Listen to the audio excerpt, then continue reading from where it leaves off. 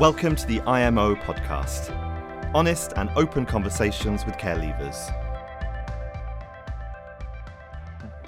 Hey, it's Chris with the IMO podcast, and today I'm talking to Ric Flo. Ric Flo is a London-based rap artist who grew up in foster care.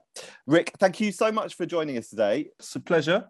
Now, tell me a bit about how music found its way into your life, or how you found your way into music's life. Okay, well, being creative, I've always been since I was a young kid. I feel like before I was in foster care, my mum was just working all hours around the clock. So I used to be in the house, kind of like Home Alone, but not as adventurous as the films. So creativity was a way of coping, I would say. And you know, I was always just glued to the television watching. It's going to show my age now, but it must have been SMTV Live. Oh yes, yeah, and Deck and Deck, yeah. Top of the Pops, obviously. Yeah, all of them, yeah, music shows that was on early in the morning on Saturday, along with Rugrats and all that jazz. Biker Mice from Mars on Channel 4. Gosh, yes. Bringing back memories now, but yeah, I was just always immersed in front of television, just immersed with these characters and music, like Jamiroquai. I remember Jamiroquai quite vividly because he was a character. So like I've always loved just visuals and creativity, and then I would say, cut long story short, because I go on tangents a lot. Just a little disclaimer to you guys. You go ahead. Music.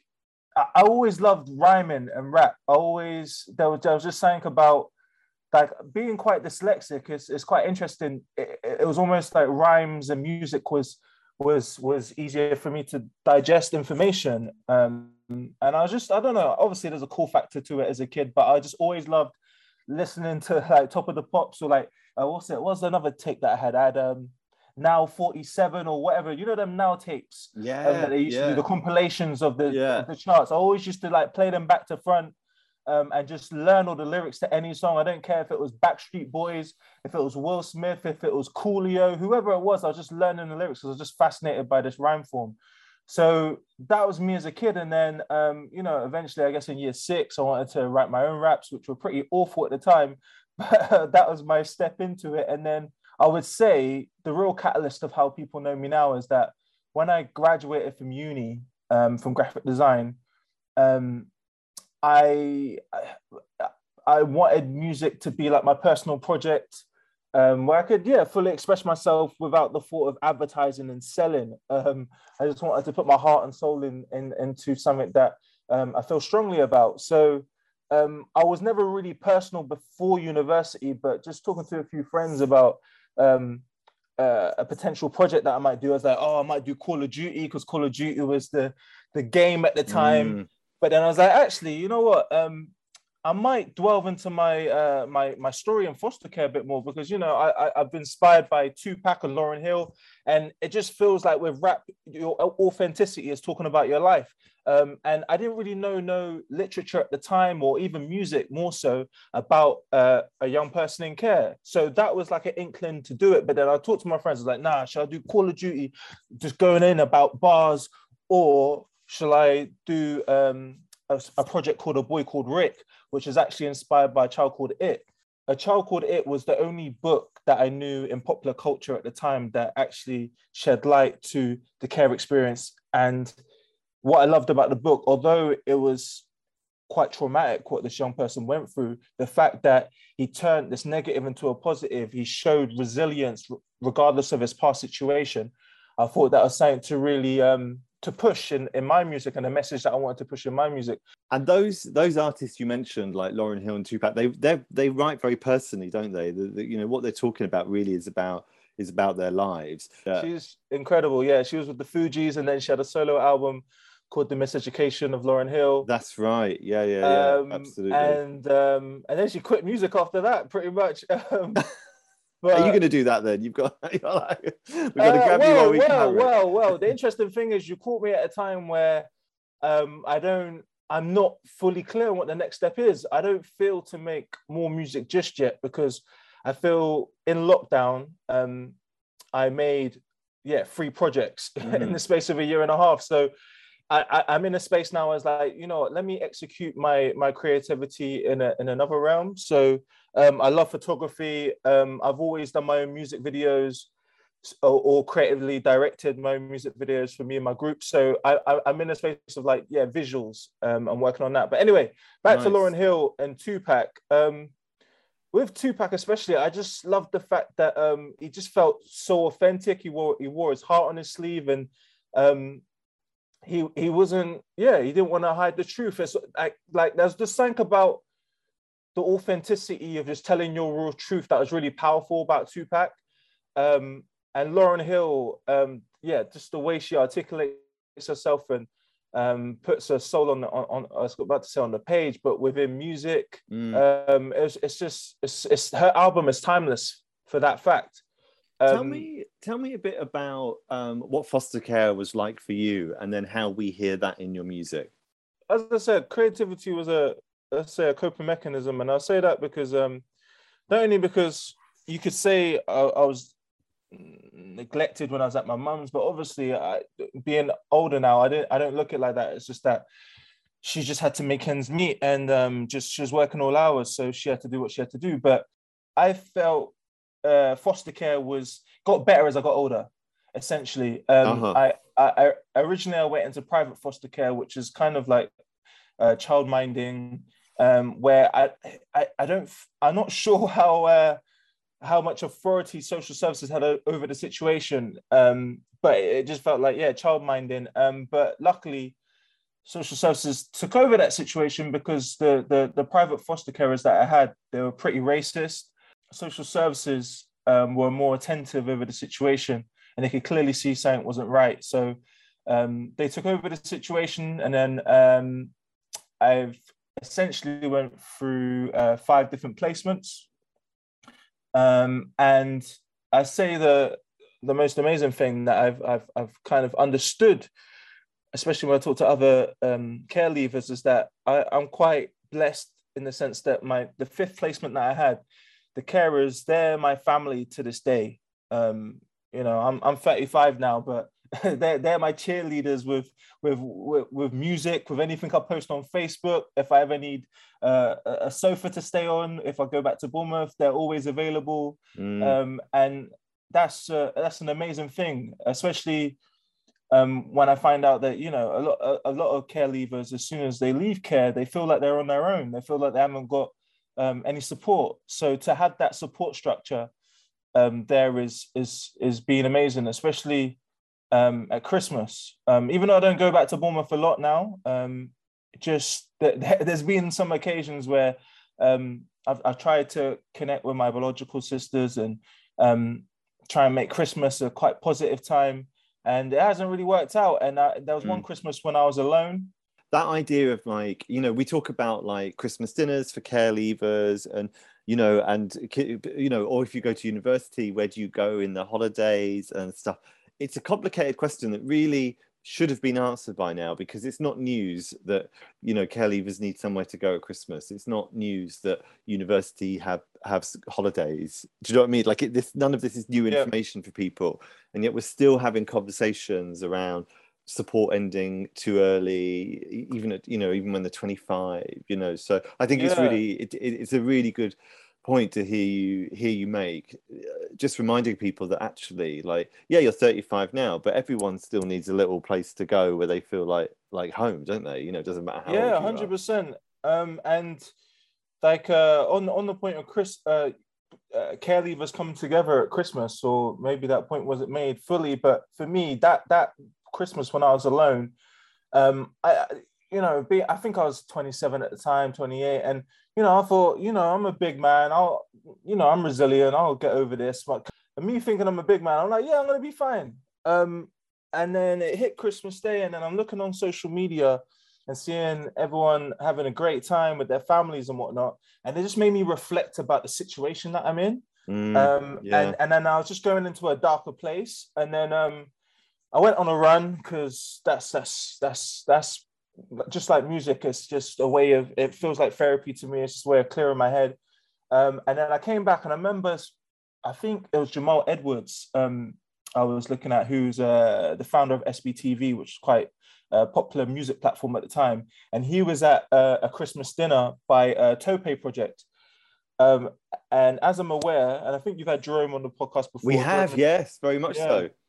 So Jerome and Shanice are the founders of the Tope Project, and Tope Project was just seeing Jamal Edwards at Tope Project and realizing that, oh my God, like there's for this loneliness that I'm feeling, there's this need is being fulfilled, or is being there's a place that I can go to next Christmas.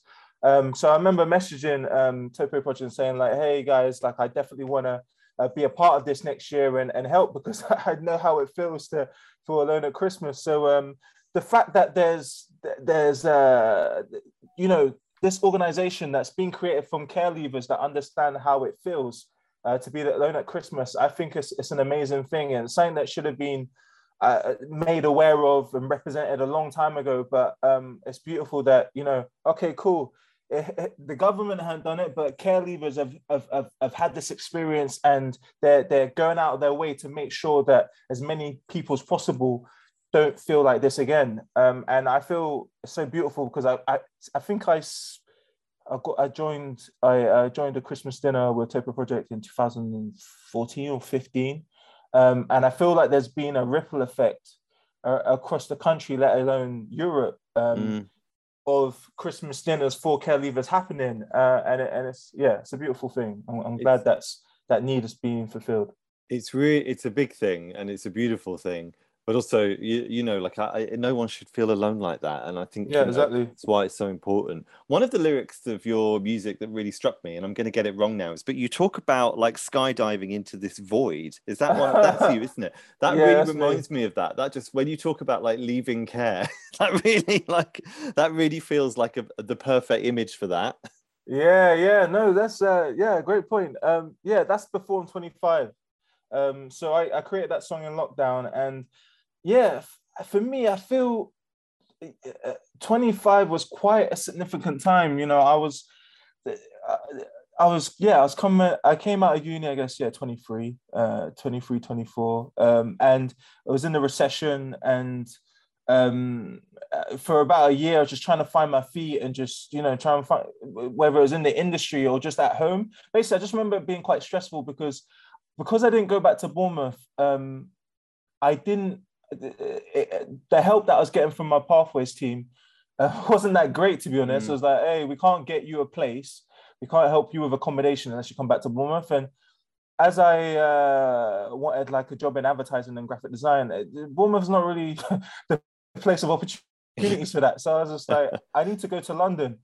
And I had a relationship with my biological mum anyway. And although it was very rocky, I was like, you know what? In the meantime, I'm going to move back to hers, and I'm just gonna make it work. And there were some friends, there were some people like, are you sure you want to do that? But because I just felt resilient, I was like, yeah, it'll be fine.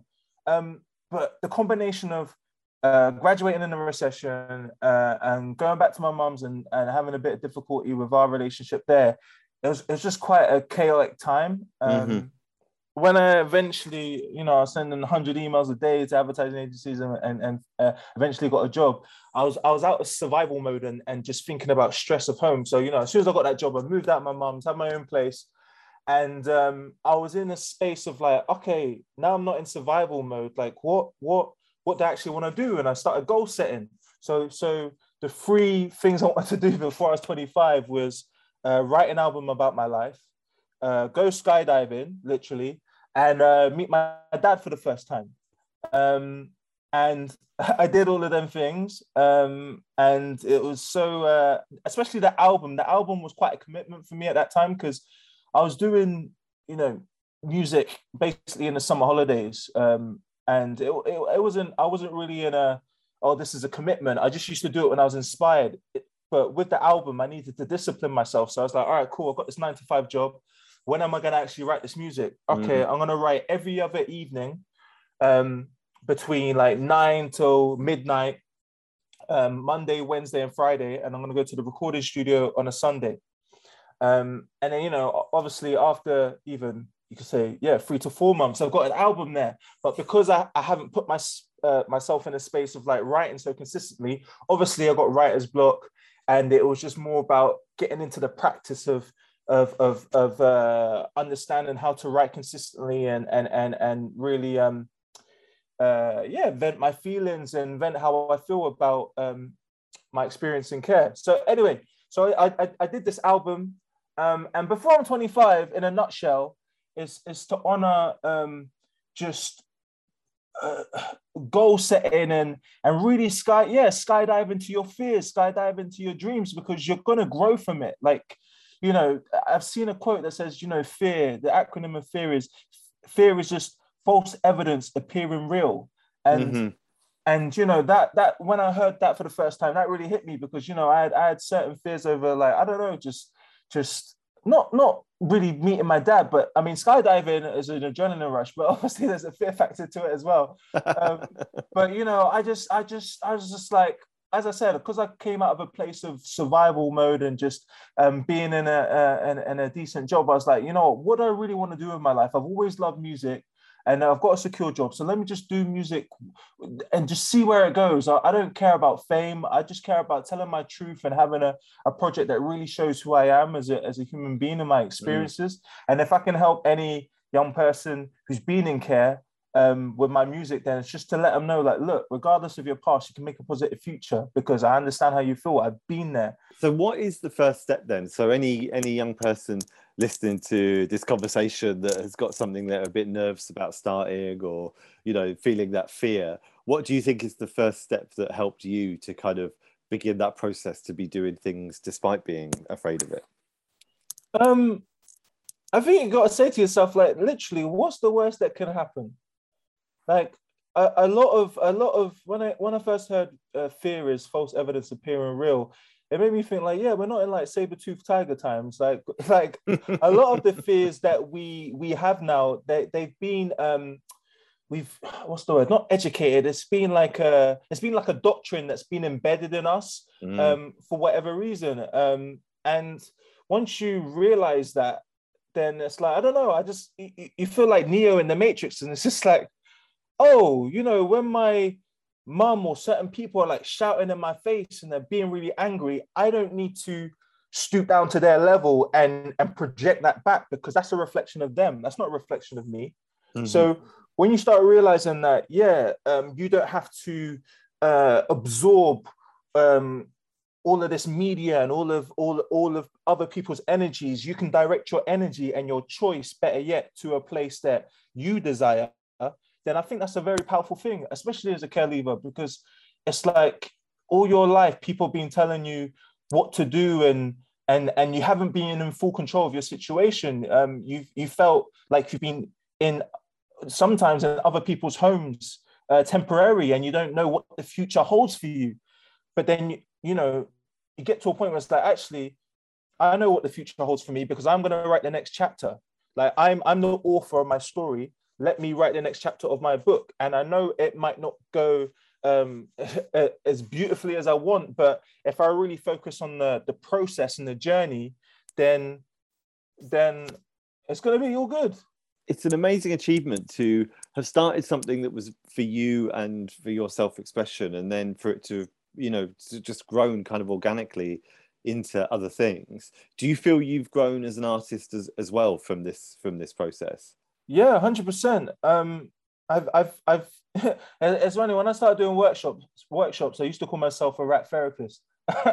and obviously I haven't studied therapy, but I kind of made that let's say unique title. It's because rap was therapy for me. When I kind of listen back to my first album, yeah, I cringe at it artistically, but what I find fascinating about it is that just putting my emotions on the page, it really alleviated the feelings of what I was writing and the emotions of what I was writing, and it let me look at it from a bird's eye view and be like, oh my God, I never realized that that's how I felt about that situation. But the fact that I've let it out of me, I feel lighter. I feel like I'm more weightless, because I'm not holding this emotion about how I feel about certain situations, about care. So once I realized, yeah, that rap was actually a cathartic exercise, I wanted to, yeah, spread that to other young people to let them know, like, look, like this is not about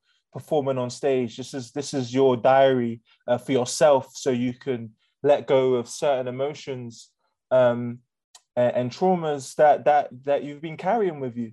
I've said this a few times to people, but like when I realized that hip hop is the voice of the voiceless, and I never heard from the perspective of someone who's been in foster care, I was like, that was almost like full throttle for me to talk about my experience. And as much as I say that, there was a big doubt in my head that I should talk about it because, you know, I was talking to certain family members and they're like, oh, no, you shouldn't talk about your personal life.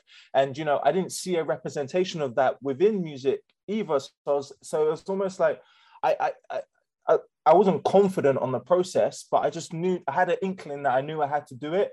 And what I love about, you know, doing workshops and connecting to young people now is just like, just through that connection and seeing them relate to my experiences, it's like it's almost it's gave me more confidence and it's validated the fact that no, this does need to be talked about.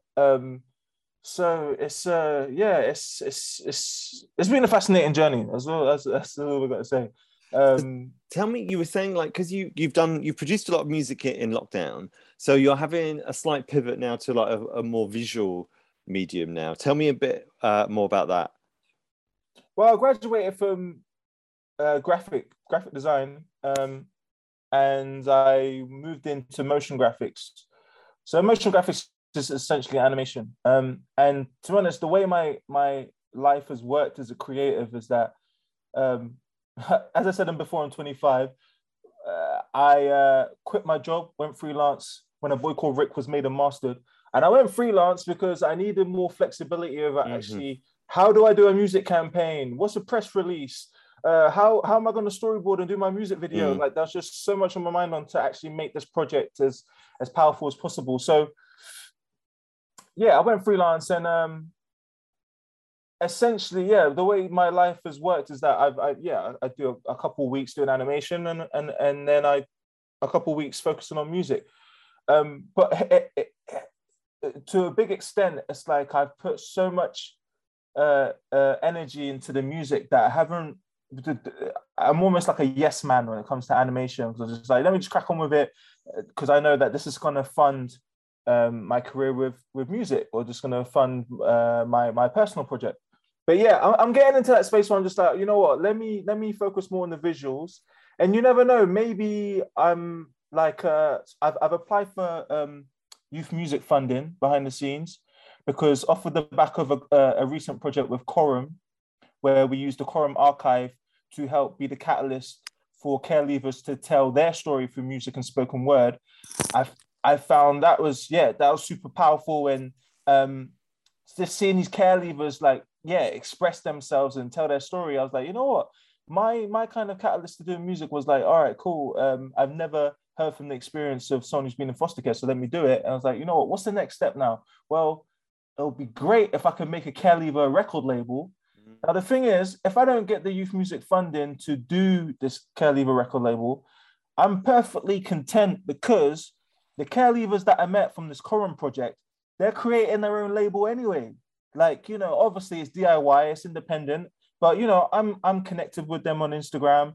I'm glad I've had that ripple effect to give other people the confidence to do their label, regardless of me making my own care leaver label. You know, there's this potential funding from youth music. You know, I don't know. All I know is that the future's going to still be creative. I'm still going to be following my curiosity and helping in any way that I can to care leavers and just trying to inspire with my creativity. Essentially, before I even was confident about telling my story in care, all I wanted to do is inspired through my creativity. That's all I knew. I was inspired by Basquiat. I was inspired by Tupac, Lauryn Hill. I was inspired, and especially with hip hop, what I loved about it is that, to be honest, when it comes to like being one of the few Black people in my school in Bournemouth, it was almost like hip hop was only the kind of commercially representative things that made me feel more confident about being black. To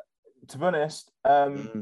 Well, listen, Rick, thank you so much for your time. It's been a real pleasure talking to you on the IMO podcast, and you've really inspired me. So I know that everyone else listening is going to be really inspired as well. Thank you very much. Thanks for listening. For more stories, experiences, and advice from others in care, visit imohub.org.uk. You can also find us on Twitter and Instagram at @IMO_latest.